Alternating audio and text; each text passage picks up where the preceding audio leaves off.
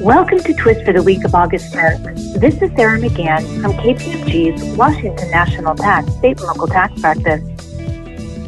The first development we're covering today is an Arizona Supreme Court case addressing whether trip fees imposed by the city of Phoenix on commercial ground transportation providers providing rides for passengers to and from the Phoenix airport violated a provision of the Arizona Constitution. Recall, in 2018, Section 25 of the Arizona Constitution was amended to prohibit the state or its political subdivisions from imposing or increasing any sales tax, transaction privilege tax, or any other transaction-based tax or fee on services performed in Arizona. Resolving this question determined whether the fees were transaction-based fees or user fees. The court ultimately concluded that the trip fees were not transaction-based fees, but were akin to authorized user fees. In the court's view, the trip fees were imposed on providers for using the airport property and having access to dedicated curbside space for pickup and drop-off of passengers. Moreover, the trip fees were comparable to other user fees imposed in Arizona, such as highway tolls. As such, they did not violate the constitutional prohibition against new or increased taxes on services. The Maryland Tax Court recently held that an unauthorized insurance company subject to the Maryland Premiums Receipts Tax was exempt from corporate income tax on its non-premium income. Taxpayers subject to the Maryland Premiums Tax are exempt from all other state taxes.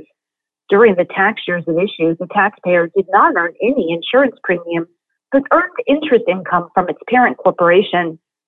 The tax court rejected the comptroller's argument that because the taxpayer did not earn any premiums during the tax years at issue, the exemption from all other state taxes was inapplicable.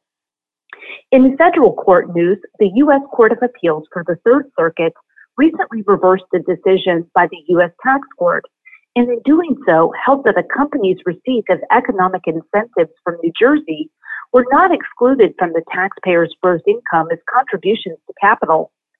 The tax years at issue were before the Tax Cuts and Jobs Act modified Internal Revenue Code Section 118 to require certain government contributions to corporations be included in gross income. The appellate court, after reviewing many prior cases, concluded that unrestricted government payments, such as the incentives at issue, indicated an intent to provide a company with additional income rather than a contribution to capital. Finally, last week, a few more states issued guidance on COVID-19 tax issues or the CARES Act.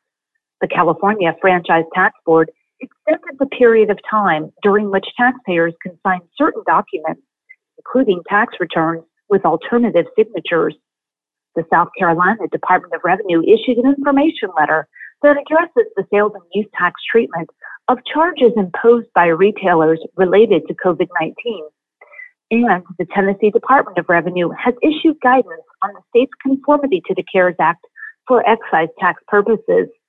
Thank you for listening and stay well.